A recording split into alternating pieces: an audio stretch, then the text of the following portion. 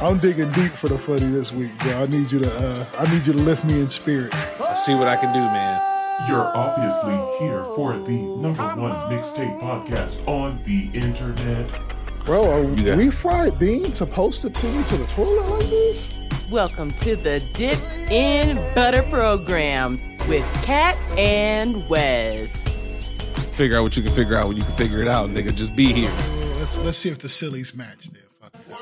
Welcome to the Dipped in Butter program. Good morning, good evening, happy Tuesday, happy Friday, happy Thursday, happy all of the days of the week, which is a lot easier to remember than math and multiples of sixes, but that's neither here nor there. This is the #1 mixtape podcast out there on the internet, the #1 pretty all right podcast out there in these streets and in your dirty ass earbuds. You should probably take a minute to wipe them shits out with a disinfectant wipe, but nevertheless, across from me, that's my guy, that's your guy, that's Wes with no T, that's Forever Young 89 on all the socials. That's the motherfucking goddamn glue around here. One of the cooler names we call him is Elmer Young. We don't use that enough around here. But most importantly, that's my guy, that's your guy, that's our motherfucking friend. What's going on, my guy? Regular shit. Key swinging from my waist. Ready to talk about some of the shit that's been going on out here in the streets. I guess there's enough of it to talk about on the lowest of keys. And we'll get there. But as my guy across from me stated, this is the #1 most pretty all right podcast on the internet. And the guy across from me with the hottest takes in the United States, that is Cat, a K with 2 T's on the end of that thing. You can catch my man at catandcrunch.com, or you can dip into the cereal shit, or you can still go over to youtube.com where we don't encourage you to, but if you would like to, I mean, who are we to stop you? It's like a First Amendment right, free platform, like freedom of speech. You can do all types of shit that you want to do. But where else do we want to go this week? Fuck it, let's go walkoffthestage.com/dipped in butter program. Walk off the stage. I mean, if you got to walk off a stage, you might just got to walk off a motherfucking stage. You know what I'm saying? Like, we are definitely talking Rolling Loud this week. In whatever fashion, you might need to walk off a stage. There's not just one instance where that might happen. However, you can catch my guy here each and every Tuesday or whichever day is pod day in your life on the Dipped in Butter program, wherever podcasts are placed, because that's where this one goes. My nigga and yours, what's popping? Hey, before we get into news and media, because we got a lot of, it's funny with this show because it seems like there's weeks where the stars don't do shit, and then there's weeks where the stars do everything, and then there's middle weeks where it's like a bunch of stars talking, but it ain't really about shit. So I think we're at the latter here. How was your weekend before we get started on anybody else's bullshit? How are you, man? How did things go with you this weekend? That's so wild that you said that, because I think I said that after listening to last week's pod. Like, niggas don't even be doing check-ins no more. We just be... Well, I feel like we shouldn't do it every week because we talk. We do talk. We try not to talk, but we talk. We do. My weekend was cool. I have it written down here to maybe talk about a little bit. Maybe yes, maybe no. But we did the whole virtual baby shower thing over the weekend. How does that work? Can you please walk me through that? I did not want to be the friend to like, when we got the invite and we got the information and stuff like that, to like stop all of y'all celebratory mannerisms with a question as to what is it? Like, I didn't want to be like, what is it? And then we're friends. So I'll just, whatever the fuck it was, I'm rolling. But I had no idea what it was. Yeah, it's just like, when COVID came around, everybody kind of had to move things remote. So it's just the same version. Like, it's the same shit. The only thing that was missing from ours, less hot and ready pizzas. We didn't have any meatballs, and I didn't have on a Burberry t-shirt. Like, those were the only 2 things that were missing from the entire equation. Outside of that, like, they play, the guessing games, the goofy shit, whatever they did. There was prizes and shit like that. But like, all online.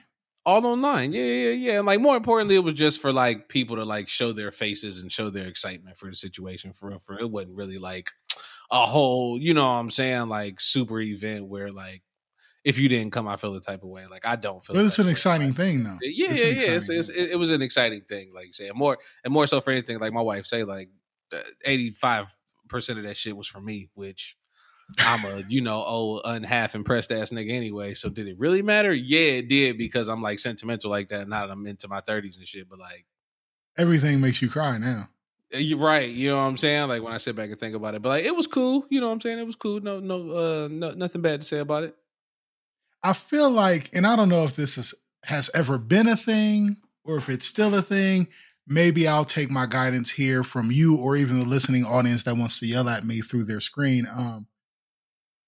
Is this is this or has this ever been a measuring stick toward relationships or friendships or family members? Like, has anybody ever used a baby shower to determine whether or not somebody's going to get to be a godparent? It was like down to the fourth quarter, and it was between your friend from middle school and your friend that y'all been kicking it hard since graduation. And it's like, well, we got the history over here, but I see this motherfucker every day and we kick it hard. And I could pick either of them for the godparent, but based on the presence at the baby shower, maybe that's like the last determining factor, whether it's Peyton Manning or Tom Brady here. Like, what are we doing? Is this petty? Am I bringing up stupid shit? Yeah, I think that's the 16 and pregnant approach to that. You know, if you didn't show up and get my baby nothing from off the Kmart Blue Light Special Rack, then I don't know if I can fuck with you. Hey, I don't know if I can fuck with you, but like as an adult, like that didn't particularly, you know what I'm saying? Because like I've heard from people that wasn't there and vice versa, and also, you know what I'm saying, it's one of those practice what I preach type of situations, and not for nothing, like this was kind of my mom spearheading the situation, and like. I don't even know how to like word it correctly, but like it's my mom and like old people use Facebook, and like so that was the go-to for that. And like you already know the conversations that we have here about social media. A lot of us ain't paying attention to You Facebook. probably heard from a lot of your friends. Dog, I didn't even see that shit. I haven't even heard from my friends, so I know that they haven't seen it. You know what I'm saying? The ones that or even the ones that did see it and didn't particularly get a chance to show up. Like I understand that real life happens, and you might have forgot some shit that came off of Facebook, and like I wasn't the one that went through and like text everybody personally on the side like, hey, this is what was going on. Like, nah, I just kind of left it at that because it is what it is. Like, and that doesn't, you know, that doesn't stop people from sending something if they want to send something or, you know, reaching out to me, whatever case may be. I'm not tripping either way. I don't care. Like I invited the people who I wanted to invite, whether you came or not. I'm not, because again, like this was something that my mom wanted to do, because this is something, you know, kind of a regular theme that we spit over here amongst our circle, you know, because we aren't there.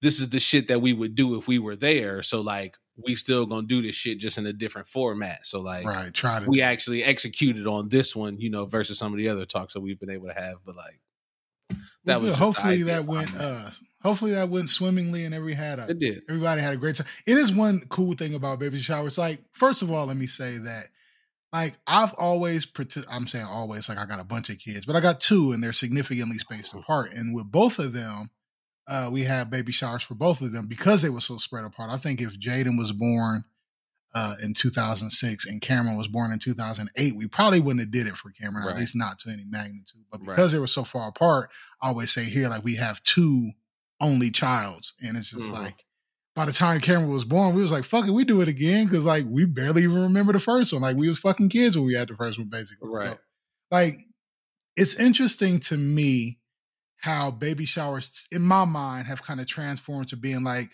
a thing that the women put on, and then the guys just make sure that the sign in the front is fucking level, and then they go in the basement and drink beer. Like, as far as I've been out here, like out of school and in my own place and been attending baby showers, the fathers have always been involved. And I think that's a cool thing. Like, I think baby showers are tight.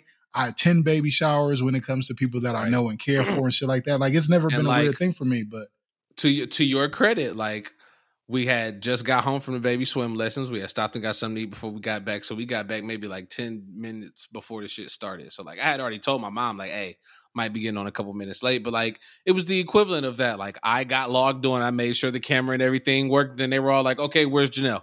And I turned the camera around to her. Front and center. Yeah, she was front and center, and I kind of just like lurked in the background, you know, and made sure still a fashion of that. Yeah, we're as niggas, we're going to evolve wherever technology takes us, but we'll still be like essentially cavemen to whatever we can get away with being cavemen at. You know what I mean? Like whatever society and technology, wherever it takes us, we will always be just 2 steps behind or 2 levels lower to where we can still be comfortable and not have too many expectations. Like most women know they probably can't tell the man go in the kitchen and make a specific dish from scratch, but you can absolutely tell that man to go in the kitchen and get the cake and bring it out, and he's going to do it. And we're not going to drop it. Like not going to fuck the cake up ever. Like you can't depend on us to make the meatballs in the grape jelly, But you can count on us to make sure the little candle underneath them stays lit so they continue to be warm from 2 o'clock start time, really more like 2:45, all the way till 6 o'clock when we got to get out of here because the venue is only paid for until 6, so we got to sweep up. I'm on trash. I'm on get this shit back All of organized when it's time to be out of here. It's time. We got to go. That's the Black Lake Park special. Nobody flips a recreation center chair upside down and puts it on top of a table like me, bro. Like I am the number one flip a chair over and put it on top of the table nigga of all time. That actually might be a show that I'm worth like watching. Like take 3 families, put them in a separate recreational center and say, hey, and who can get this shit back clean right this shit first? Cleaned up and like put back together how it's supposed to be put back together. I would actually watch that shit, bro. Like imagine imagine that little rec center spot over there at Black Lake Park, like times 3, and just be like, all right, it's a mess in here. Go. Like I would, bro. It sounds stupid, but do you remember what numbers Supermarket Sweep did in the 90s? Man, lots of numbers. That's what I'm saying. Like I can see it happen. We watched middle-aged white women put hams in grocery carts emphatically. Man, if you're telling me we would watch that, we will watch this. I will watch this. I'm sure they're still doing Supermarket Sweep or whatever the hell that shit was called. Like I'm sure it's still a version on somebody's network, probably on Tubi. Like, I don't understand how they had so many variations of episodes of that show when, like, everybody knows you got to get the ham and the turkey and the coffee and the diapers. How the fuck is anything else ever getting grabbed? Everybody didn't know that, man. The internet didn't exist then. That's what made shit like that fun. But a cleanup show, like, nah, you really gotta get busy. You gotta kind of know your steps tables and shit. down and put the tables away. Like that's a move. It's inevitable that somebody's going to start using the dust mop before the chairs get turned upside down. And then you're just going to be shaking your head like, motherfucker, you're going to have to go back and sweep again because you didn't get all the way under the table because you didn't move the chairs. I think that's a better challenge for Black people than the crate challenge. That's a fact. I got a little happening that happened for me last week that we didn't get to talk about. Okay. So at work, as you know, I have like a work vehicle that's necessary for me to get around town, to take the meetings I need to take, to complete the things I need to complete, et cetera, et cetera. Well, I was off work. Was it last week or the week before? It's all running together now. But for a consistent week, I was off work. My work truck was parked and I parked it out of the way because I didn't want it to be in the way. Well, I knew I wasn't going to be using it for a whole week. And I parked that shit out of the way. So when you say my work truck, does it say like supervisor just like below the window? No, it's just a work truck that I always use. It's assigned to me, but anybody can use it. But they shouldn't because it's yours. I mean, they can. I welcome them to use it, but they don't because it's mine. And that's why you park it far too, to discourage. No, I don't. Actually, you know what? I wish they would use it because it's like, if I'm not using it, use the motherfucker. But they were like, no, that's your truck. I want to use another truck. Okay. Like, all right. Whatever, bro. Maybe I stink. Maybe they just need to tell me I stink. Maybe. And your work truck stinks. And maybe that's how I don't know. Whatever. All right. Whatever the case may be, I parked the motherfucker off to the side. Right? I come back after 10 days of not being. Matter of fact, I didn't even get all the way back yet. I got a text on the day I was supposed to be back and I couldn't be back yet. I got a text from a coworker saying, hey, didn't know if you was back at work or not yet. I thought you was, but I saw that your car wasn't here, so I don't think you're at work, but I just wanted to let you know that your work truck has been pretty vandalized and both of your rearview mirrors are broken and we can't find your license plate and someone's tampered with your gas tank. And I was like, huh. Interesting. Now, like this government property, they bought it like this is that. Government property. This is government. On top you of know the what? hill? That was the first time I've thought about that. It's been a while that this has happened, and you just now saying that for the first time is the first time it's occurred to me. Like, damn, that is government property. And I don't want to be the guy to make any correlation to all the Black people in town were on stage, and now the truck being vandalized. But you know, I want to point it out. I do. All right, fuck. Hey, listen, if we got to reach, then let's stretch first. Why not? So. They told me this, and you ever have somebody tell you some news in a way where you feel like they're trying to amp you without trying to be responsible for amping you? Yeah. Like they telling you and you're receiving it, but you're not like freaking out. So they're like telling you, and it's just like, okay, like I heard you, my work truck was vandalized. It ain't much I can do about it now. I'll handle it when I get back, et cetera, et cetera. And I think they wanted me to How many more days of PTO did you have at that point? Like, fam, I was going to be back in a couple hours anyway. What you want me to do now? It's 5 o'clock. I'll be there in 12 more hours. Leave me alone. Yeah, so I'll talk about it later. So it was interesting because I think what the connection they wanted me to make was before I left on vacation, I had to let an employee go. And I think everybody was like starting to do employee math. Like, okay, a week after this person stopped being here, this happened to Lamar's truck and he had to let him go, et cetera, et cetera. And I wasn't trying to rush to that conclusion. Okay. Although I think we were all kind of thinking it like, this motherfucker got it. Fam, I felt something strangely like this was the plot of 187, but I'm going to let you continue before I It's kind of like 187 if it was on Disney though. So I'll explain. All right. I get to work. I go through the motions, fill out the paperwork. I make very clear in the paperwork that I was not driving the truck when it took damage. It was parked and I wasn't even at work. So I'm just going to go ahead and check this don't need a drug test box because I wasn't even in the car.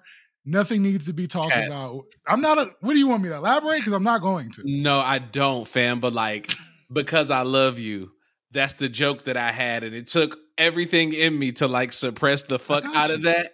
Well, I got you. We do a show together.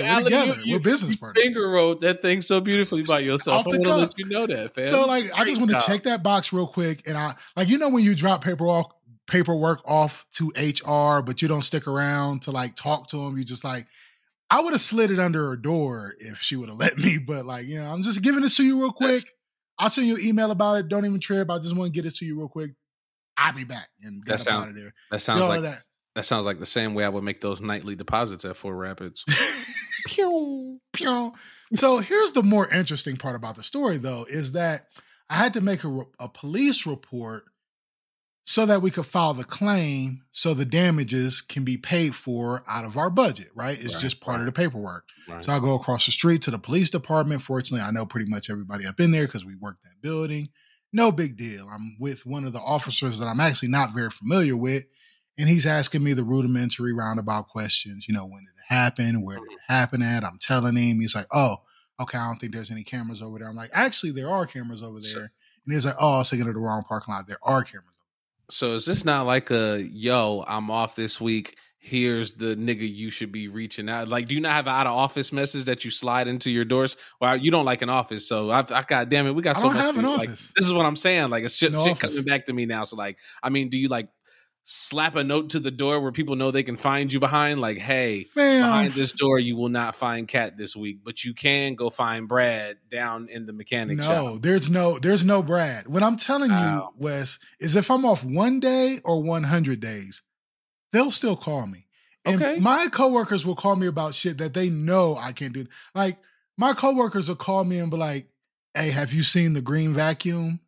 And it's like, I've been off for 5 days. Like, there's no way I can know where the green vacuum is. Even if I did before I left, by 5 days later, there's no way I have an accurate touch on that. I just don't. There's no way I can know. Like, so it's shit like that. But anyway, talking to the officer, getting the police report filled out so I can take it to HR and get all of this shit taken care of. Got to take it to risk, get all of this shit. And then the guy asked me, of course, as officers do, he's doing his job, nothing wrong with that. He's like, you got any idea what could have happened here? Or made anybody mad recently? This seems like intentional vandalism. Shit. You ain't pissed nobody off recently. And I just like, I mean, not what I can think of off the top of my head. Like, I deal with a lot of people all the time. I'm a supervisor. Right. I mean, anybody can do this. And it could be just a random, happenstance of, some punk ass kids. I mean, it was parked 30 feet away from the skateboarding park. And, they vandalized this parking lot a lot. There's always broken bottles and fucking cigarette butts and shit over there over the night because the kids, they got to, show the other kids how they're bad one way or another. And sometimes your truck just happens to be the example. Right. I'm not going to sit here and tell the officer like, you know what? I fired a nigga 7 days ago. Call him first. Like, I'm just not going to be that nigga. I can't do it. I just could not bring myself to do it. And I think the way I was talking, I think the officer was like, in his mind, I feel like he was going, he knows who did this. He definitely knows who did this, but whatever. Like, this town is way too small. He knows who did this to a truck, but I didn't want to go there. It's just like, listen, if he did it, it's on the cameras. Like, y'all have, they're going to go check the cameras. So he's like, I'm going to check the cameras. They actually do have a camera in that parking lot. I'll check them. see what we can find. I'm like, cool, whatever, you know, make no difference to me as long as the papers get turned into HR, my truck get fixed. I kind of don't even care if my truck get fixed really. Like, for sure. This ain't my personal vehicle. This is a work truck. Like, this is, the government pays for this shit. I don't care what they do to my truck. As long as I ain't in the motherfucker. Right. Certainly not driving. You know what I'm saying? So he does all of this shit, bro. He calls me back maybe 4 hours later while I'm at the gym. I'm just now getting off work. The officer calls my phone. He's like, hey, turns out, ran the cameras back.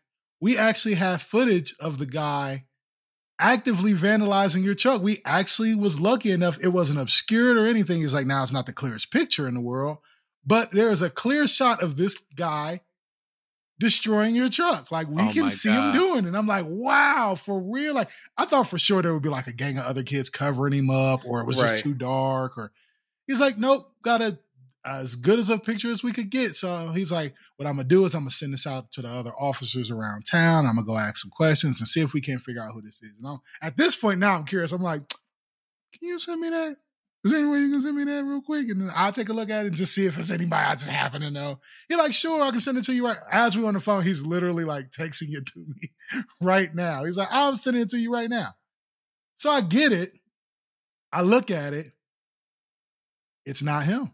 It's not him. I was like, see, this is why you mind your fucking business. For sure. Because I think we was all thinking it like, now, obviously it could be like one of his friends that he sent to go fuck my truck up, right? Like, that's still on the table, but it's not enough on the table for me to care enough to even bring it up.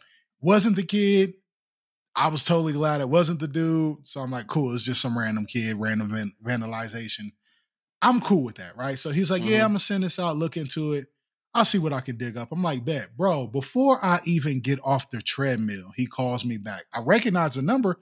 Like, what the fuck is this officer calling me again? Like, he's getting too, like, we're not buddies, bro. Like, don't be just calling me. I was about to say, you get a little too personal, fam. Back-to-back calls. Yeah, like, you ever meet somebody and they call you too many times, too close to the time that you first talked to him? Definitely. So he's calling me back. I'm like, oh, what? I hope this don't become a thing. Like, I hope we're not just buddies now because we shared a little giggle while he was dusting for rent. But he calls me back and he's like, totally just found out exactly who did it, and we got him. And I'm like, what? Wait. Jesus. Is this a Scooby-Doo mystery? Now that's police work, okay? That's police. Goddamn police work. Fam, swear to God, it was like a Scooby-Doo mystery. Like, you don't see this shit outside of Disney Channel. He said what happened is he put the picture out there, he got in his cruiser, rode around to the 2 fucking teen parks that we have here in town, and he showed the pictures to some teens, and it was like, oh, yeah, we know that kid. They pointed that nigga right out. When I say they pointed him out, Wes, you are making podcast jokes. But what you don't know, the reality is they said, we know that kid. Matter of fact, he's right over there. Oh, my God. Oh, my God. Was at the park. Cop rolls up on the kid, shows him the picture, asks him about it. You know what the kid says? Wasn't me. I wish he did. You know what the kid said? The kid says, yeah, that was me. I was bored. Confess to the crime right on the spot, open and close case, Scooby-Doo unmasking, Disney Channel ending, roll the credits, show me the Sprite commercial. And I was just like, I've always suspected the town that we live in wasn't real, but nothing can be more true, fam, than a fucking car vandalism crime being solved in less than 8 hours. My man said, yep, it was me. I was bored. I ain't have shit to do. I was just bored. Like, at this point, like, I would have been too scared. Like, if that ever happened to me as a teen, I would have been too scared that my parents was going to find out that I did some shit. Like, you ever fucking bust a window as a fucking adolescent, and the first thing you think about is like, oh my God, my dad fucking found out I busted that window. Woodcrest Elementary School, fam. Like, I went to Oakmont, but you had to pass Woodcrest, and this is before Woodcrest was even open, bro. So it used to be just like closed and broke down, nigga. So we would go around back and literally throw rocks and break the windows, and like, you have to break shit. It was like a throw the rock and run type of situation because I don't want nobody to see me doing this. Like, he was you always bring up the right shit because on the camera the kid was like sticking around, taking his time. Like, he was slowly vandalizing my shit. Jesus. Damn. I grew up in East Haven. We used to kick windows out of Monticello's project building all the time. And as soon as you heard the first crack, all 7 to 10 of us would take off running. Like, take off running. It couldn't even be nobody in the building. We would take off running. I mean, this motherfucker like smoked a cigarette, sat on the curb, stood back up, finished breaking my rearview mirrors, tried to rip off my license plate. Like, fam, how do you have so much time to be bad, bro? Like, how's your heart not racing? Yeah, fam, and it's a whole different level now. Like, I don't want to be morbid, dude, but have you heard about the whole Kia Boy story from back home, fam? This is kind of like a perfect thing to like bring up. So, like, particularly the young kids back home have been stealing Kias and Hyundais because they are easy to steal. There's like some type of situation, like it's very easy to, like, in less than 30 seconds, fam.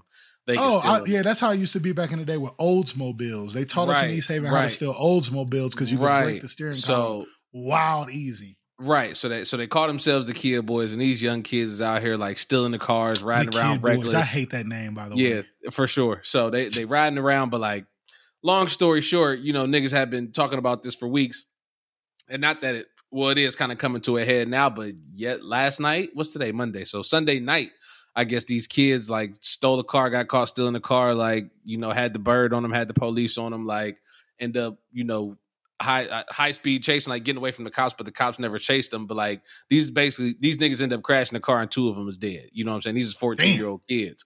They was 14-year-old kids, and the third one of them is in the hospital or whatever the case may be. I assume he's gonna live. But then I seen another chick on Facebook earlier that I guess her son is another one of these niggas that they was looking for. And she kind of like called the police on her son. This nigga done like ran away and all types of shit. So it's fucking crazy. Let's sidebar real quick. I'm sorry if I cut off your story, but I've always wanted to ask you this, and this is the perfect time to bring it up. How do you feel about parents calling the police on their kids under any circumstances? Well, I feel like that's a discussion. And that's something to wrap up. Like, but that's kind of why I was bringing that part up to ask you, kind of like, how do you feel about kids actually being punished for their essential crimes? Like, we know that there's shit in the house that you need, even though there's adolescent crimes.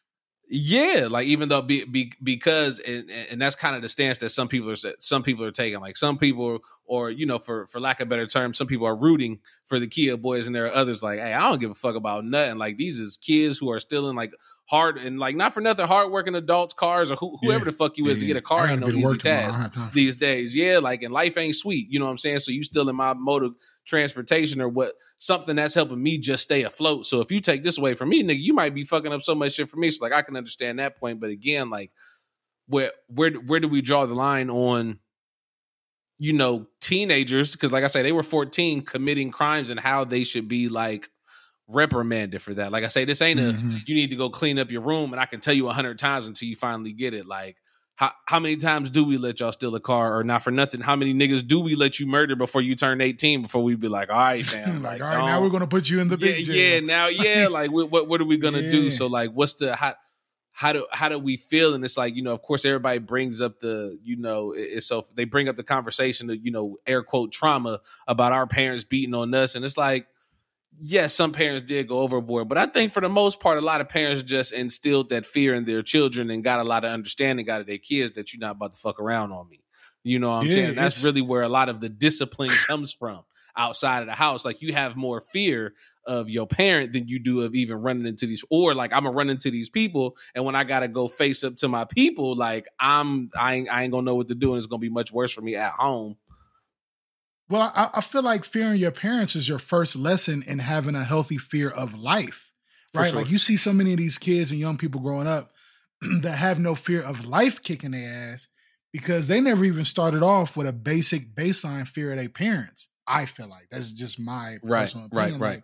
Like, I think your first fucking healthy fear is just being like, you need to kind of not know what your dad is capable of. You know what I'm saying? Absolutely. Like, you know he loves you, but you don't know if that love is strong enough to keep his hands off your throat. I was about to say, your dad needs to shock you one moment when he like grabbed you up by the shirt when you wasn't expecting it. Like, it's been all love, and then he had to get serious, and he had to grab you up, and by the time you looked at him, he was already like 10 steps ahead of you and on your ass. Like, so you gotta figure out how to navigate through that. And it only takes that to happen once for you to understand, like, oh, this is what I gotta look at. And this is way scarier than anything else. Like, my friends can't even scare me this much. Fam, in my opinion, you only need one time for your father to look at you like his opponent before you like really evaluate some shit in your life. You know what I mean? Like, absolutely. I remember the first time, well, I might even say the only time my dad has ever like looked at me like I was his problem.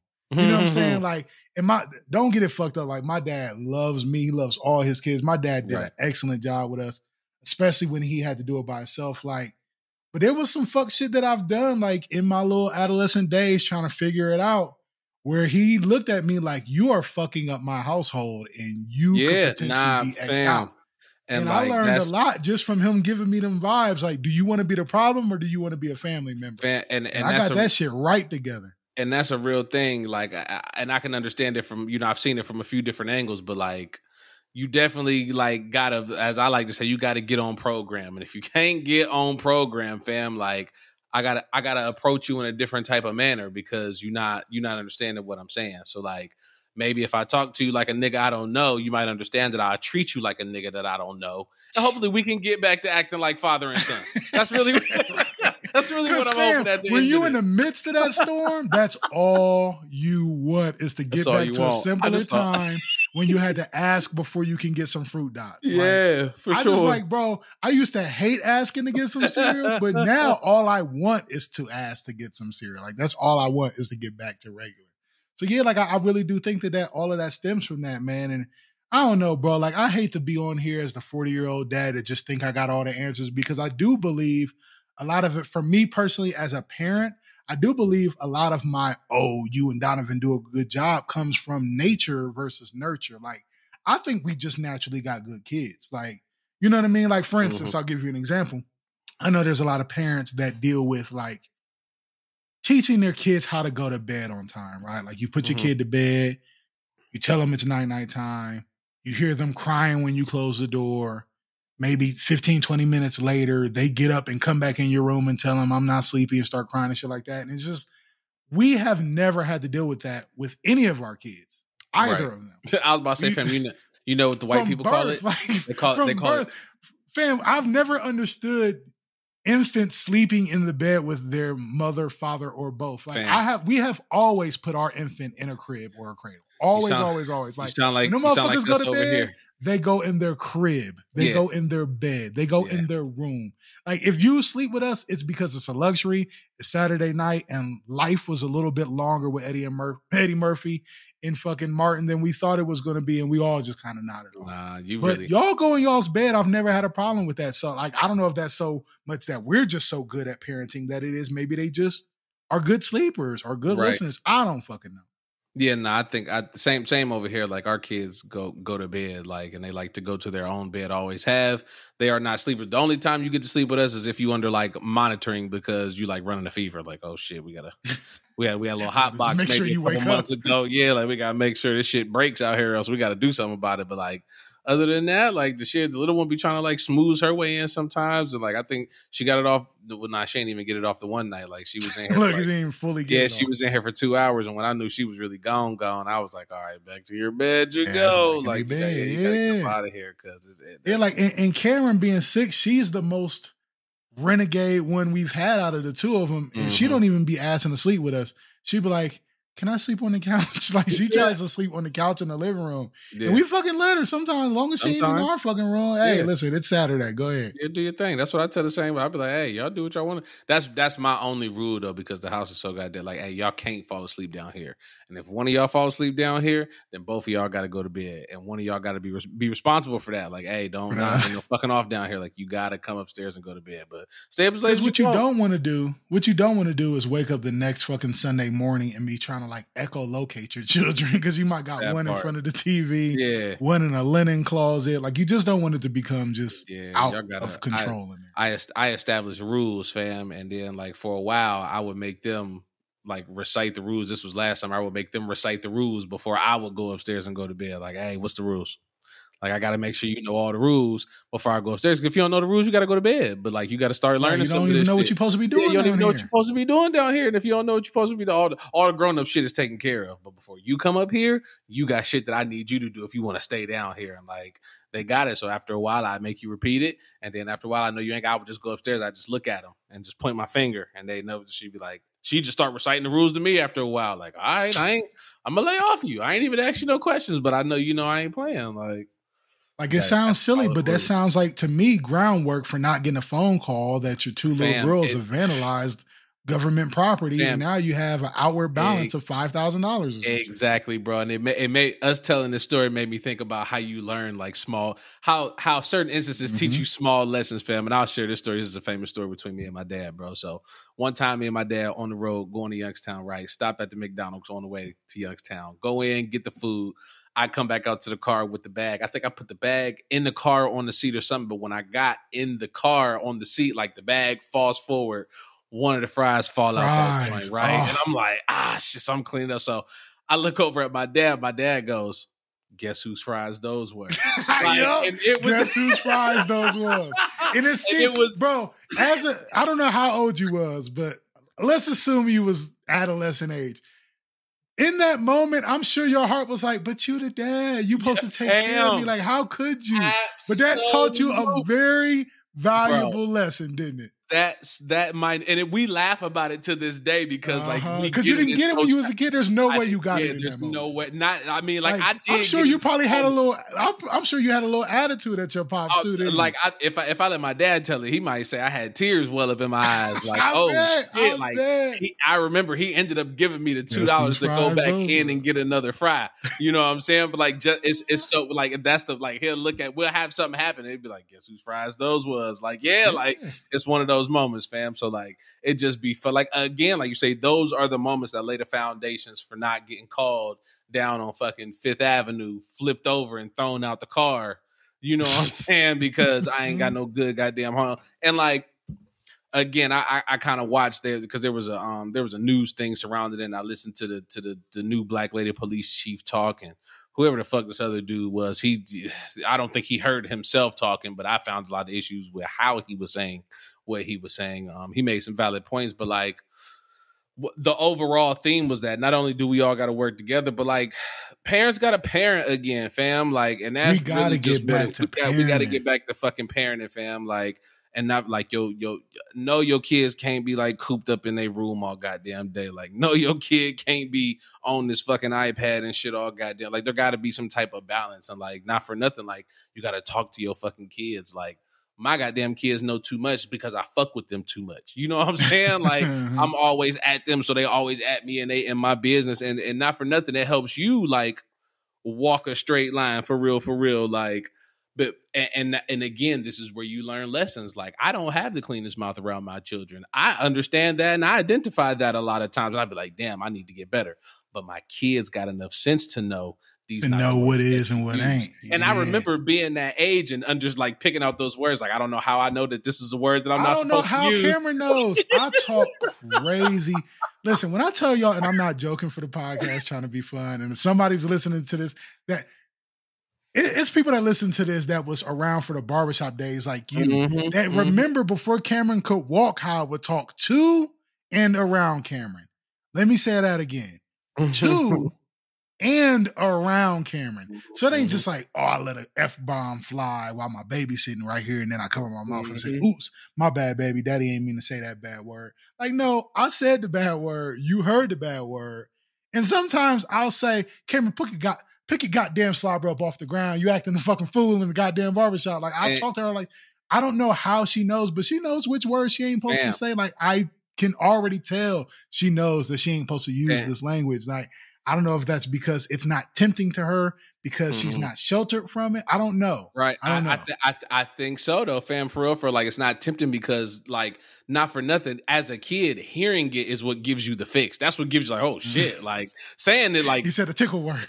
It wasn't until I was like, I mean, that sounds terrible now, but it wasn't until I was like 8 or 9 that we started letting them fly for real. You know what I'm saying? Like, but that was around our group of friends, and like, it was thinking back on it, it was dumb because of course you just be out there saying shit that you don't know what you're saying for real. But like, you're able to, and like I said, it always used to crack my dad up. Like listening to the radios, he'd be like, it cracks me up that y'all self-edit yourselves from listening to the radio. Like, how do y'all know to do that? And it's just like you say, it's built in, and like, again, as the adult, like saying shit around kids that you know you probably shouldn't say, like you roll the dice on the chance of them repeating that word immediately after you say it. And you learn something because you learn what decisions they're making in the real world though too. You know what I'm saying? Like sure, I can say this in front of you, but you should know what you is and ain't supposed to be doing.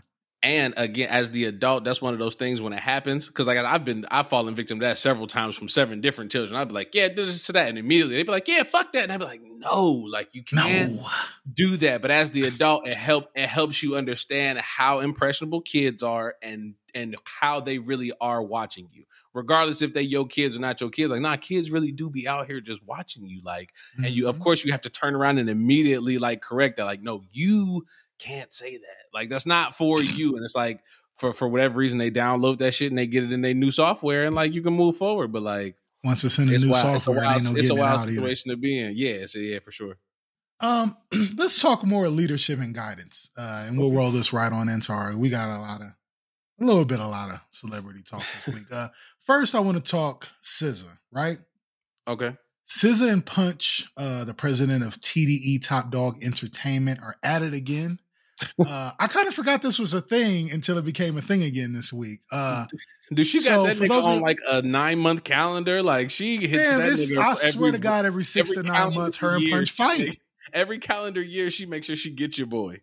She fights Punch on regular schedule, and I kind of fuck with it. Okay, so for those of y'all that might not be big SZA fans, and I don't know how you could be, like, I don't know that I can say I'm a big SZA fan. I like SZA, but SZA don't got enough output, I feel like, for anybody to be a big SZA fan, but we all here for SZA, right? So she dropped Control 5 years ago, Wes. Control came out 5 years ago. Critically acclaimed. I don't want to. R&B classic, I guess. I meant to give a gripe about her and dropping the deluxe 5 years later. Like, I already hate that y'all give me damn near a whole. Yeah, I hate that y'all give me a whole like damn near another album's worth of music. Like, why didn't you just put or whatever? I don't even want to argue about that right now. But like a deluxe 5 years later is nuts. But go ahead. That is insane to me. So nuts.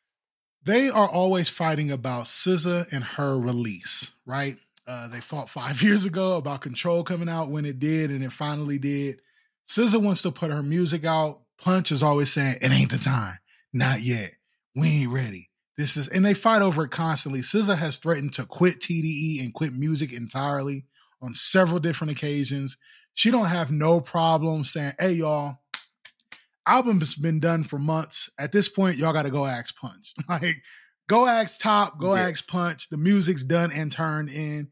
It ain't on me. And that maybe don't sound like a big thing to say or tweet, but there's no bigger way to throw somebody under the bus that your fans have a full understanding that you don't get along with than saying something like that, right? Like, right. Your fans know that you and Punch don't vibe when it comes to shit like this. And when you outwardly say, hey, y'all got to ask him because the shit been turned in and it's been ready, you're essentially saying all SZA-nators blow this nigga's comments up and get at him when you see him in public. You're basically saying that. And she says shit like, I'm going to quit music here soon if y'all keep playing with me. Like, SZA is sick of TDE, bro. She said, I'm going to need all my scissors to cut up. I couldn't help myself. I'm sorry. Too easy. But like, I guess what I wanted to bring up and talk to you about as a music lover yourself is, where do you fall in your line of thinking when it comes to shit like this? Like, I feel like SZA's not the only one on TDE that has problems with the way Top and Punch decide to schedule their releases and spread them all out and tell artists it ain't ready or they ain't ready or now ain't the time. And they are the kings of shelving shit. If not secondary to Dr. Dre only. They love to shelve some shit and tell you to your face, you ain't ready. It ain't dope enough. This ain't it. Like, they will say that and keep it moving. And I feel like for years, it's been a lot easier when you've had Kendrick Lamar at the helm.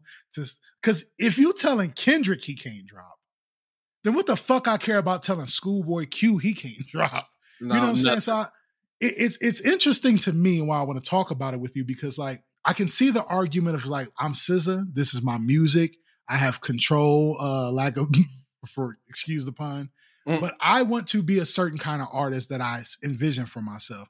You can't make me be like Kendrick and put me out every 6 to 7 years, because I'm not Kendrick, I'm SZA. And as SZA, it's gotta kind of suck to sit back and watch Summer Walker.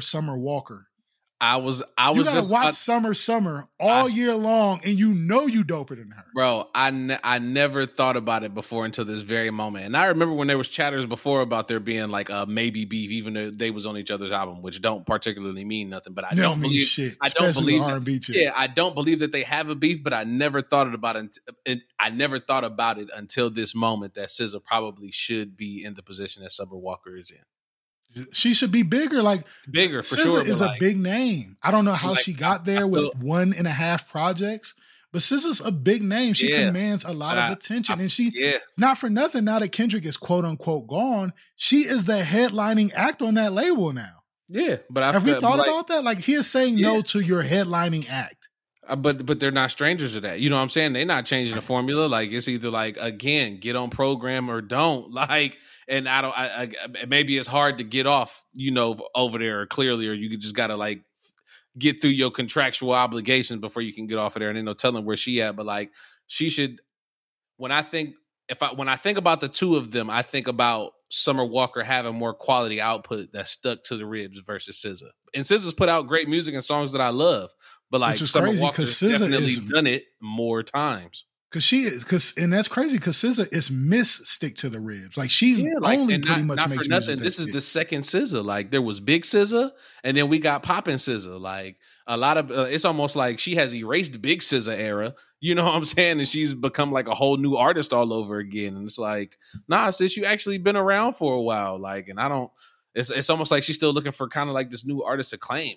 Like, I don't, it's kind of weird, but like, and that's something that I blame the game on. Like, niggas started making it on the like XXL freshman lift. They second and third year out. Like, what are we? Yeah, like, dog, you're not like, fresh. Been out, yeah, but whatever. You're not fresh at all. It's interesting because it's like I see SZA's argument, and then I also see where Punching Them coming from because it's like, listen, part of the reason why y'all are sought after acts and why people wait on y'all so hard because we create the demand. They're basically like Nintendo over there. Like they keep the demand high by keeping the fans starving, and they want something because keep it all the way funky. If that Mr. Morale and the Big Steppers came out a year after Damn, y'all would be shitting on that record.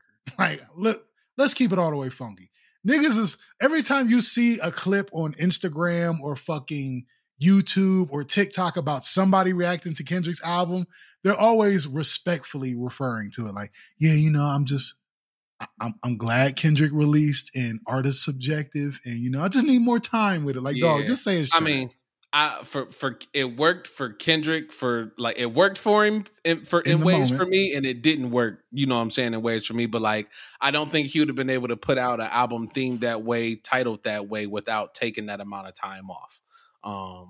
Maybe he could have dropped it with, a year sooner, maybe, and it would have made a little bit more sense, but definitely like a year or two after Damn, niggas would have shit all over that. All over it. Or it would have been more closely related to Pimper Butterfly, and niggas might have like artsy fartsied it way down. Mm-hmm. You fucked with it or you didn't. Yeah. And not for nothing, I think the one example of the one time where TDE let the artists have their way was when Kendrick forcefully released that untitled mixtape Loose Songs little project because LeBron asked him to. And I think that was the one time where they was like, we don't want to do this, but you want to do it so bad, we'll do it. Go ahead, put it out. And nobody ever talks about it. It came and it went, and it was a nothing. It was a nothing, and it's still a nothing. And I think they kind of took that as, all right, if y'all motherfuckers want to listen to us, y'all can continue to be big stars, or y'all can do what y'all want to do. And like, and this is why I don't know the inner workings of everything. And this is why like it's sad that the mixtape is kind of dead now. Niggas can't really like put out what they want to put out in a sense. But like, we always hear about the record label, listening to songs and being like, yo, this one ain't the one that you think is the one, but then maybe the one that you don't think the one they think is the one. And, sometimes they right, sometimes they wrong, and vice versa. But It's like, all right, fam, like what's wrong with going in and doing all the songs and all the styles that you love to do and like presenting that? Let them pick out 8 that they want to put out on the album. Because I think again, and it goes back to the conversation that we was having last week, a couple weeks ago, when I said like we have to get over the fact of niggas doing music for the love. There is an aspect of that, but when it comes to these albums coming out, these albums are essentially the equivalent of a nigga putting up a new building on the block. They are trying to get some return and some bread off of that bitch, dog. Like it's not all about the love, because because we've actually done the science and ran the numbers on what gets us the numbers we're looking for. So that's what we put out. You know what I'm saying? But like, not for nothing, we can get a Drake. Honestly, never mind that. We wasn't really fucking with that. But if you want to put that out, bro, go do that shit on your own, bro. We don't care. And like, it's the same dice roll that you give about the one that they picked or the one that you picked. Like, maybe we was right, maybe we was wrong, and that does nothing but boost your stock for the next offering that you give back to these people that you've partnered with. And it's like, hey, look, remember last time when I told you I wanted to put out Honestly Nevermind? I was like, honestly, never mind. And I was like, well, look at what it did. So like, now I want to put out Scary Hours 3 that got 8 of the rappingest songs you ever heard in your life. Are y'all trying to get behind this one or not? And they're gonna be like, yes. You know what I'm saying? And then like, you got to build it that hopefully, but like, again, it goes back to the whole like conversation. Cause again, I still like, I want to expound. I want to think about it more, not even expound on it here, but like the tangibleness of niggas wanting to put out albums. Like what's the numbers that niggas shoot at? Like niggas get excited about selling 200,000 units. You know what I'm saying? So like, essentially, you believe that your hardcore fan base is 200,000 people is what I would think that correlates. Like if you are happy with putting up 250 in the first week, that means that's your strong core. So why not? Those are the people that emailed you for a free t-shirt. Why not print up to 200,000 copies and let niggas get that numbered copy? You know what I'm saying? Like, hey, this is, and you know, let it be a roulette. Maybe somebody lands with number one, and again, now this is what turns into the NFT because it's tangible, and then you can sell that to maybe a bigger J. Cole fan who only got, you know, number 145,532, but he willing to put up whatever number you want. Yeah, I want. I ain't gonna lie, bro. I would like the first pressed off 2014 Forest Hills Drive. You see what I'm saying, fam? Like you see, and not like you say, whether it has a CD inside it or not, but like now you've really got your 200,000 from your hardcore audience, but they're also going to stream your music, and then you're going to get your casual fan. Now the numbers are astronomical. And I don't even know if you've seen it. I sent it on Instagram earlier, but Meek Mill said the same thing. He said, like, soon as we can figure out how to get this music to play without interrupting or crashing or doing none of that shit, like, we taking it to the next step. Because why not? Like, why would I not offer you the shit right from out of my laptop that I essentially can SoundCloud the shit, upload it, and be like, hey, y'all, it's here. And I'm partnered with whoever I'm partnered with that's gonna pay me for these views and all these hits that they getting through here. Like, we gotta be able to remove the middleman in some shape, form, or fashion. They just got to it first. You know what I'm saying? Yeah, there's so much in the music industry. There's so much in the music industry that can stand to be reworked. You know what I mean? Like, but to me, like we're still hooking up the yellow, red, and fucking what was the AV cables on a PS5? You know what I mean? Like, for some reason, we're still stuck to this shit. Yeah, that's to me the same things like Hove with the Samsung move. Like, everybody who got a Samsung automatically gonna get the Hove album, which is a number that's going towards you. But maybe that does or does not include any of your core audience. You know what I'm saying? Like, so now you about to get an extra on top of that. Like, they got to fit again. The quantity of music that's coming out is it just makes it all so hit or miss or so come and so go. And like, again, like, whatever you deem your core, it don't even got to be based around your core audience. It could be on some Nipsey Hussle shit. Like, hey, these bitches $100 a piece. I'm only printing up 10,000. Like, get in where you fit in. Get them while they still here. Yeah, get them while they still here, and that's how I'm gonna run that. And then anything outside of that is anything outside of that, or you know, I'll let anything outside of that be streams. But then maybe I'm gonna do the same thing with my next project, and then I'm gonna boost the number, but I'm gonna boost both numbers. Like, if it was $100 on 10,000 before, it's probably gonna be 200. You know what I'm saying, on 30,000 or whatever the case may be. Like, but niggas got to come up with a different model to like get their music back sticking to the ribs, because it's only a few niggas that we looking for to give us music to stick to the ribs. Kanye, Drake, running out of room. Yeah.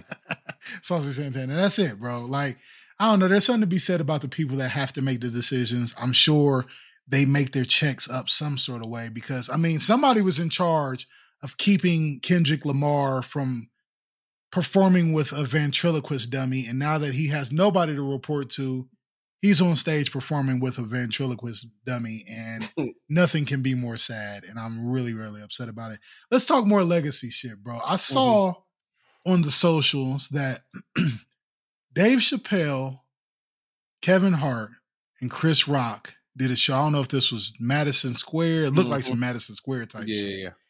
They got together for a, what is it, Headliners Only, Kings of Comedy.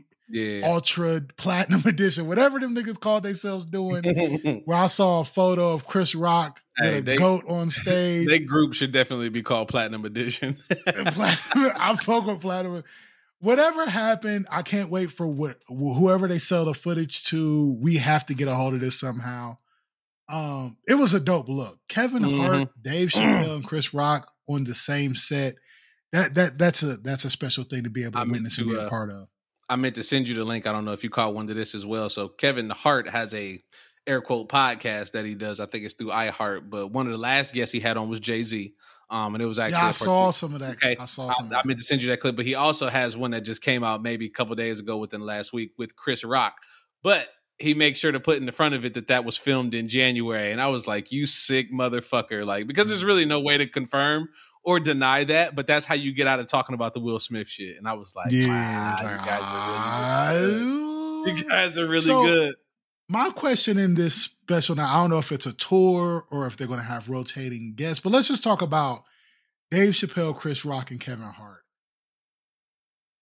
Who closes this set in your mind?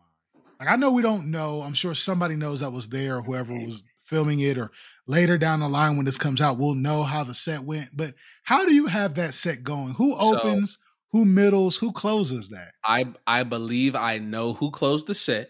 As a fact, I believe I know who closed. Dave Chappelle. And then I want your opinion too. Yeah, no, Dave Chappelle closed the set, and Dave Chappelle should have closed the set. I'm almost positive Dave Chappelle closed the set because Dave Chappelle was a surprise guest. Nobody knew Dave was going to be there. Nobody even knew he was there. Yeah, gotcha. So like the logo hit the screen, logo hit the stage, niggas go crazy. Bro, imagine being there for, because I know Chris Rock and Kevin Hart touring together is a thing, and I think they rotate. They are rotating. The city they're in, who closes. But imagine seeing that red, black, and green sea on the screen. Oh, fam. Yeah, I think shit. So I think they've done 2 nights in MSG. I could be wrong. And I feel like if they did 2 nights in MSG, first night Kev gets to close, no problem. Second night, Madison Square Garden, Chris is from Brooklyn. You have to let Chris close out the show, or you have to let him go second, but you also have to let him introduce Dave Chappelle. Like, you have to let those two things kind of bounce off of each other. Sure. And I think Chris is a good like lead into whatever you get out of Chappelle. So that's actually, I think that's the lineup that I prefer. But I guess it just depends. On any night, you could definitely switch out Kevin Hart and Chris Rock for me. I think I could appreciate Kevin Hart going before Dave Chappelle more than I can appreciate Chris Rock going before Dave Chappelle. I think I want to get everything from Chris. I think I want to. It's almost like when you use that's why you need like cheese and crackers to like clean your palate when you at a wine tasting. You know what I'm saying? I need Kev to clean my palate so then we can get back into some legend. Open with a legend, close with a legend. And not to say that Kev is not a legend, but he's still working for who he wants to be in the comedy world. And that's just how he's getting there. That's what I'm saying. He's getting there. And I've heard, the shit that he got on this tour is that shit. So like maybe he is, climbing his way up that ladder. But I think a good lineup is Chris, Kev, Dave. But I think for that specific night, we got to go Kev, Chris, Dave.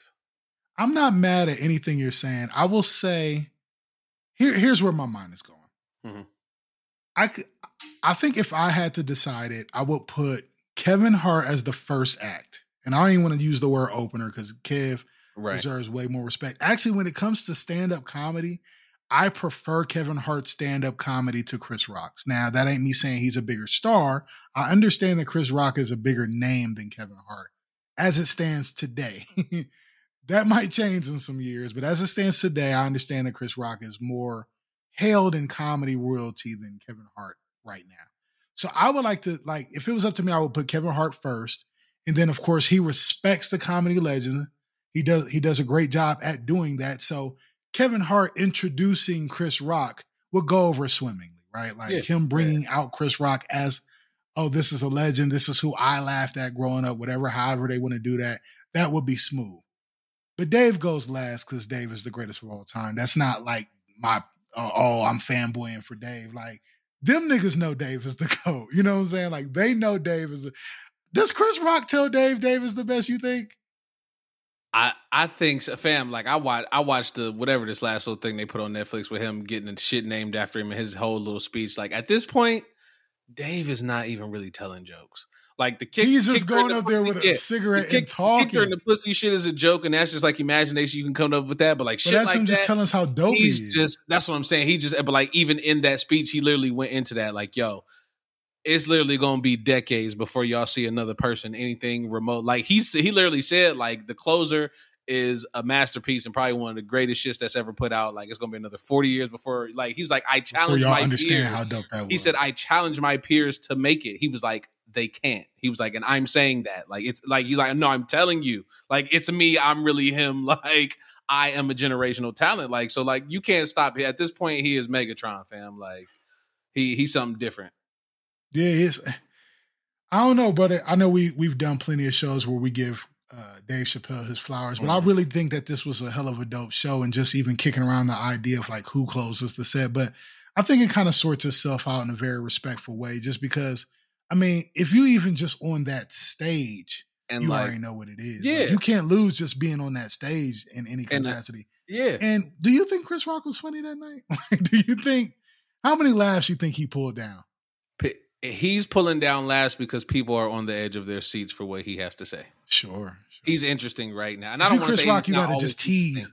If you Chris Rock, you got to tease the story for a while. Like, you can't just give it to him. Right? Yeah, and like again, these niggas is doing the whole phone in the pouch thing, so it ain't getting out. So like he could have been said something about it, and shit's just not getting out, and it's not even getting out through word of mouth for real like that. I like that though. I think that's what I'm saying. I think a lot of people respect, what I'm saying, what's going around. So like, and not for nothing, I want to give Kev his flowers. Like Kev is Kev is still working, but like Kev has also put in the work, and he keeps like putting out quality shit. Like when it comes for him and his brand. So like he not no slouch. He definitely not no slouch in that conversation. I like Kev and talking about him in discussions when it comes to the all-time greats, because even if you don't just bust a gut at his humor and even if you think he's annoying, you cannot deny the fact that he worked hard to get to where he's at. Like I don't think I've ever come across anybody that's like not respected Kev's hustle. You know what I'm saying? Like even if he ain't your favorite comedian and you even think he's corny, you got to give it up for the work he put in to even get where he's at today. So I got no beef with him being where let's talk more beef. Did it come across your socials or your algorithm at all? This is kind of hot fresh too. What's happened with viral videos and former internet star Salt Bae recently? You seen Salt Bae on your timeline recently? The last video that I saw of Salt Bae, he was trying to feed the girl the steak, and my man's just hit him with the no sir. That's exactly what I'm talking about. Yeah, he stopped. That's exactly what I want to discuss that with right you. there, and I was proud of how he like represented in that moment. He didn't get too rowdy. He didn't get loud. He didn't have to stand up. So okay, stop right there. Stop right there, because I got to do this with you. I'm so happy. Okay, so for those of y'all that don't have this on your algorithm, who knows why you don't? Because I'm sure all of y'all have had Salt Bae there at some point. Salt Bae is a goddamn snap Vine god or whatever. But anyway. Essentially what happened was a guy and his date was out at the Salt Bae's famous restaurant. And if you've ever seen it, he brings out the gold wrapped steak, cooked perfectly medium rare, and he cuts it up and slices it as only Salt Bae can do. And then he fucking sexualizes the meat. He lays it out picture perfect. He puts those big ass salt crystals all over your shit, heart attack crazy. And then he stabs one piece of meat, lifts it up. The way Salt Bae lifts the meat up to feed into the woman's mouth at the table, though, like, I understand he has to angle it a certain way or else he's going to basically like stab the roof of her mouth if he's not careful. But it's a very sensual way he feeds women. I was about to say, fam, he does that on purpose to make them have to like stick their head back and their tongue out. So I've seen so many videos of chicks taking this steak, though, where they looking him all in his eyes and shit. Now listen. First of all, let me make my stance on this as clear as possible early, because you might be able to talk me away from my original stance, and I'm here for it. Mm-hmm. But at the beginning of this conversation, I want to say that my stance is I appreciate the way the dude gave Salt Bae a no sir when he was trying to feed her the meat and didn't allow her to take the meat. But me personally, if me and my wife was out at a $600 steak dinner at Salt Bae's restaurant and he came from around the kitchen with his rolled up sleeved white t-shirt with the sweaty pit stains underneath in the black slacks and shades indoors to come feed my wife the meat, and we're already paying $600 for an overpriced steak, I honestly will let her eat the meat off Salt Bae's sword as it stands right now in the conversation. But I could be easily swayed in this talk. I want you to like take a step outside of yourself. Rewind, because I feel like it ain't like his slacks are unbuckled when he's giving. Listen to me. Like, is his pants buckled still? I want you to take a step outside of yourself. Rewind. Sure. Tap the screen twice. Bow, bow. Mm-hmm. Get back about 30 seconds, and I want you to hear that sentence that you just said. I know. Would not have a problem with my wife eating the meat off a Salt Bae sword. That was crazy. But you know what? Here's the thing.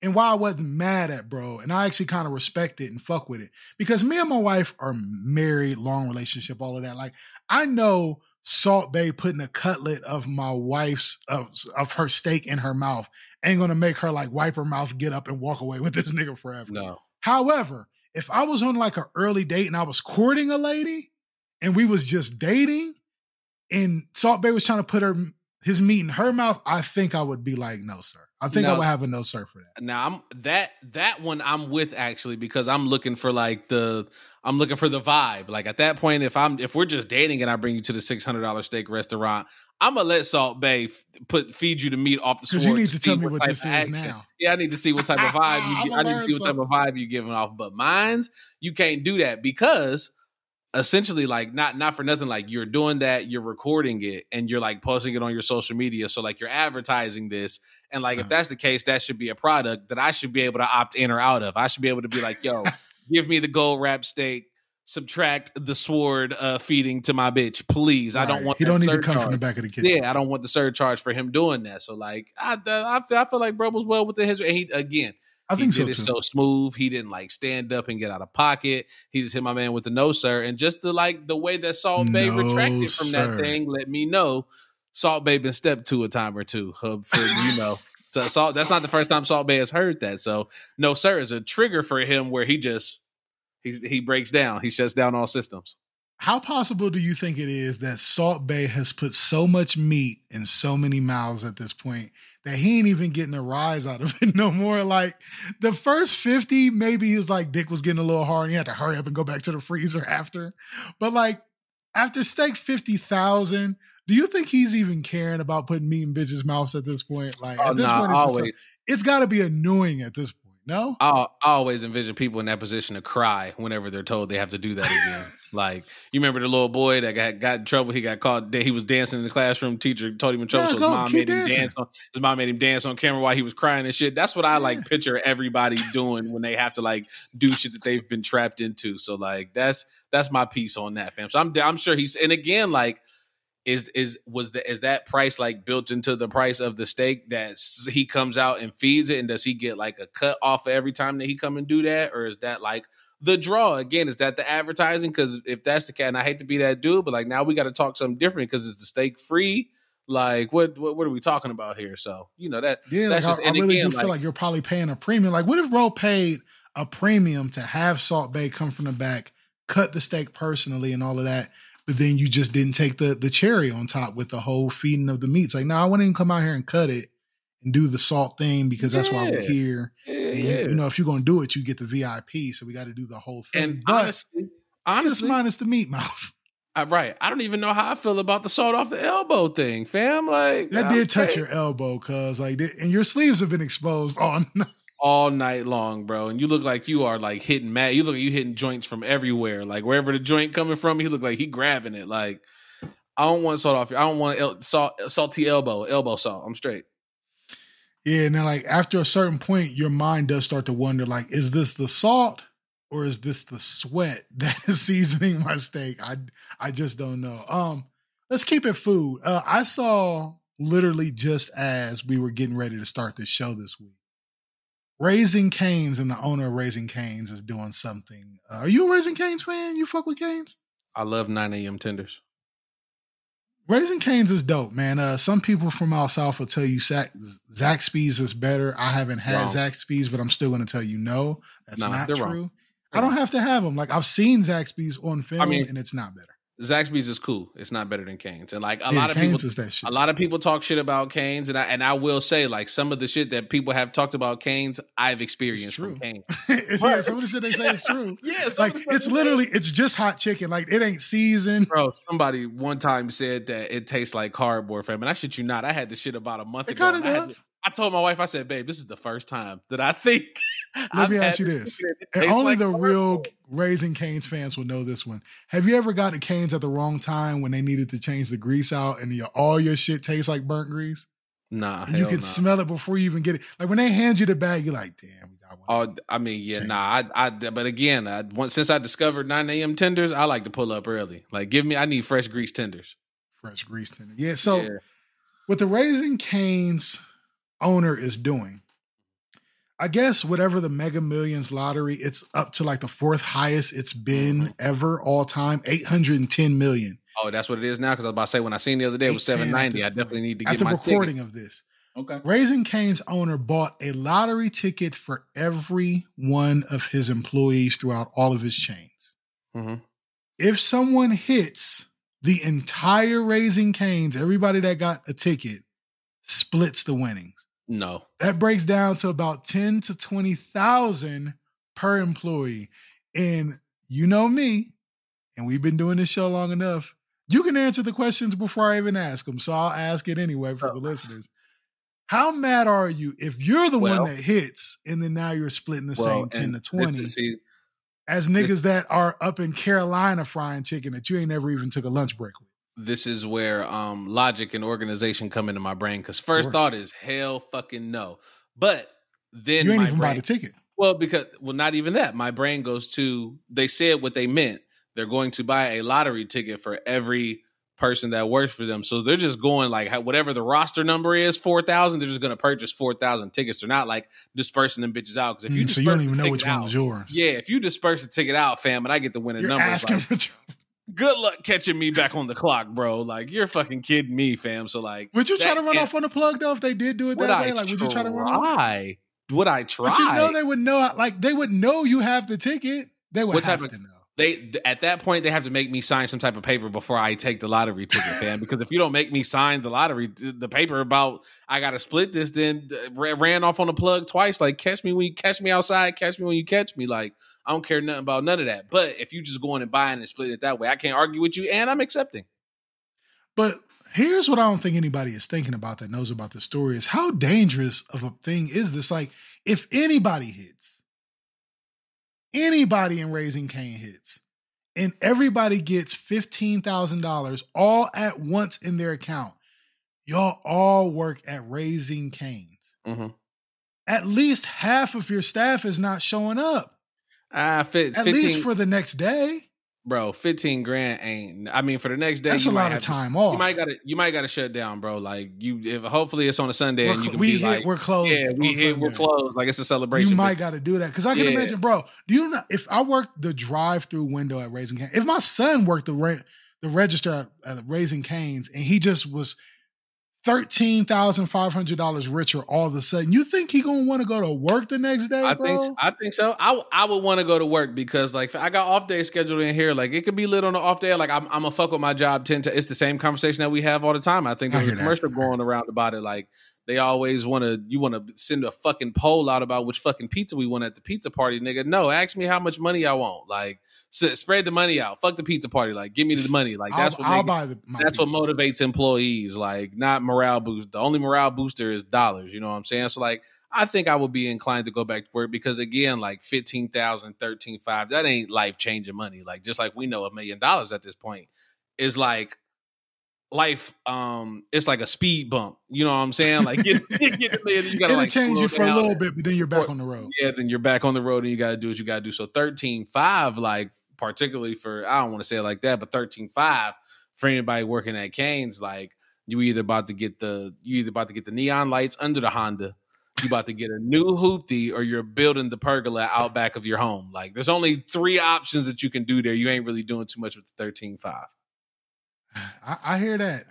I personally, I've called off work for less money. But I guess that's why they have people like you at work and people like me at work. So hopefully that balances out. I'm pulling for it. I want to see somebody in Raising Cane's hit just for the story. I want to see the fallout and the aftermath of what happens if somebody from that company hits and everybody gets that bump. I want to see me hit. That's who I want to see hit. Fuck them. Like, let me hit. I need to play. You know, if I hit, bro, it's going down. Like, it's where we building the studio at? Shake Back Studios. I think we got what's between here and there? Like right in the middle? It's something bad. Right. Whatever's between Arizona and New Mexico, it's something bad. Somewhere we don't belong. We're not going to get any internet service wherever we end up doing this at. We might have to make a decision. We'll figure it out. Real quick before we get out of here, I thought we would have. I think we got time. This is probably like a quick one. Did you see? You probably didn't see because nobody keeps up with the latest Ice Cube news. But Ice Cube was sitting down talking to somebody, and he was talking about how he turned down Menace to Society director for the O-Dog role. Apparently, he was offered the role for O-Dog and Menace to Society, coming hot fresh off of Boys in the Hood. And he turned it down because he was like, hey, I didn't want to be typecast. I was just coming off of playing Doughboy. I didn't want to jump straight back into another role like that again. So he turned that down and started making his plans for Friday and other less, higher learning and less Doughboy-ish roles. And you ever read some shit like this where something gets turned down and it's like, thank Lord Almighty that you turned it down, because I never need to see Ice Cube as that just didn't need to happen. Yeah. I definitely don't need to see Ice Cube as O-Dog, but I thought the statement was funny because I immediately thought, Ice Cube doesn't know he's only been playing Ice Cube in every movie that he's played in his entire career. Ice Cube. Yeah, he's only played, I don't think I look like Ice Cube. It's weird to say, can he act? Now I'm questioning myself. I don't think he can act. I think he's just being Ice Cube. I think he's just being Ice Cube, and he's Ice Cube. And Are We There Yet? This is this is exactly what I mean. And Are We There Yet? And Are We There Yet too? He is Ice Cube in Friday, next Friday, Friday after next, All About the Benjamins. He Players is Club. Just Ice Cube. He's only Ice Cube, bro. What else is he playing? Has Ice Cube ever done a voiceover for a cartoon? Have they got him for that yet? I don't think so. He hasn't played a cartoon bear or anything, has he? Ice Cube is Black Tim Allen. This has been the Dipped in Butter program, man. We appreciate you listening to our nonsense each and every week.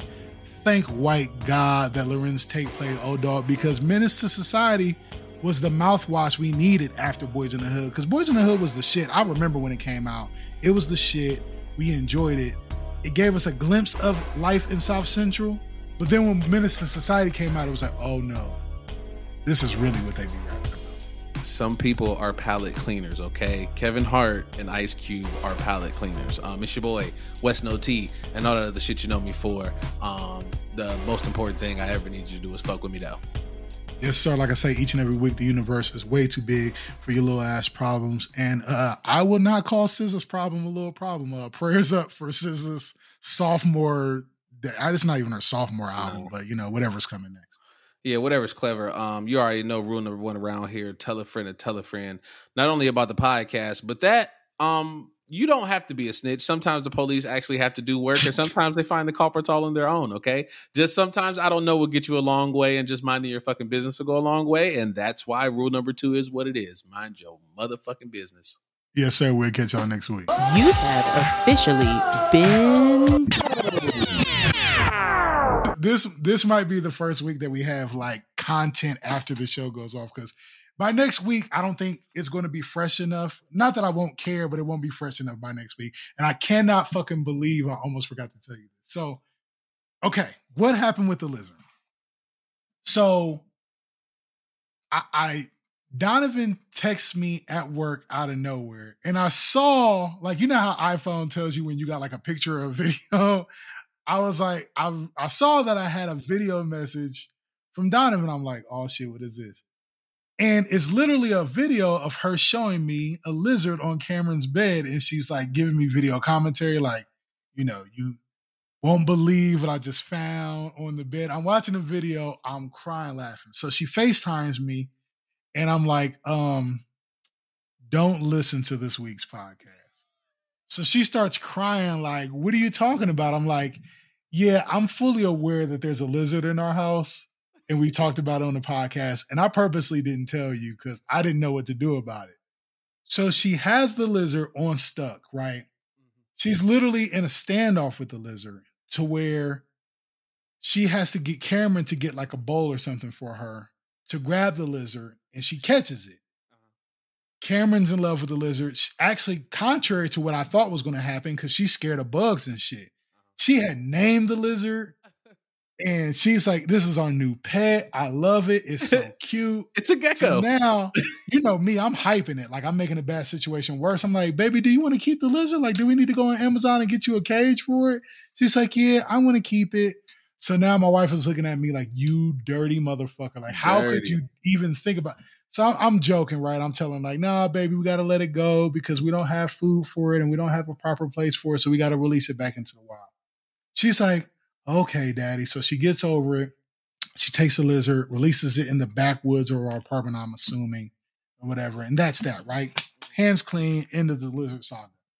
Only but not, because the next day, Cameron comes into the room and goes, there's a gecko in the living room.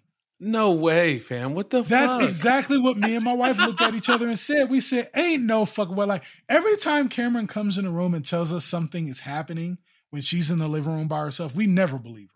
Because we think that she's too young to know what she's talking about. And 99% of the time, she has been right. The only 1% is when she got the name wrong. But the thing was happening. Like, she came in one time and was like, there's a bee in here. And we're like, ain't no fucking bee in there. And it was like a fly, but it looked like a bee. So she was kind of still right. But anyway, she's like, there's a gecko in the living room. And we look at each other like, ain't no fucking way there's another. Like, you're mistaking a big spider or something because your gecko lovesick at this point, right? Like, you saw a gecko yesterday. You think there's another gecko. There's just no way in fucking hell there's 2 geckos in our house. There's just no way. We go in the living room. We're standing there. We look. It's an even bigger gecko than the previous gecko we just got out of. Oh my goodness. No way. How, Sway? It's a bigger gecko. So I'm like, oh my God. Now it's on me, right? Like, because I wasn't home when my wife caught the first one. I got to be the man. Like, I have to be the man of the house. You're the man now. I got to get the goddamn gecko. Like, it's on me. I'm like, well, I can't ask her to get it, even though she's apparently great at catching them. I have to try to do it because I'm the man of the house. I went and got a fucking food container from the junk drawer, and I'm like, I'm going to catch this gecko because this is what I have to do. I slowly approach it from behind. It's turning its head a little bit. I'm making good progress. Like, I'm not moving too fast. I'm not alerting it, but I'm getting really close. Right before I try to like put the cup over it, it dashes underneath our entertainment system and disappears forever. So now there's still a lizard in the house. We got rid of the lizard only to gain another lizard. Now, the next day, I caught the motherfucker on my pillow as I was making my bed. Tried to catch it again. Like, when I tried to catch it with the cup this time, I like basically like severed its body in half. Jeez. And it scared me because I didn't want to hurt it. So I clasped down on it wrong, and I was hurting it. So it freaked me out. I was like, ah! And I let go, and then it ran up under the bed and disappeared. So after 2 attempts at catching the gecko, it took for my wife again today while I was at work to catch it in the smallest ice water cup we had in the house. No problem. She said, yeah, I basically just cornered it underneath the covers and just gently swept it into the cup and escorted it back outside. So either we have a lizard infestation in our home at this point, or there's something attracting lizards to our house. I don't know what's happening. If I see another one, I'm probably going to move. 1 second.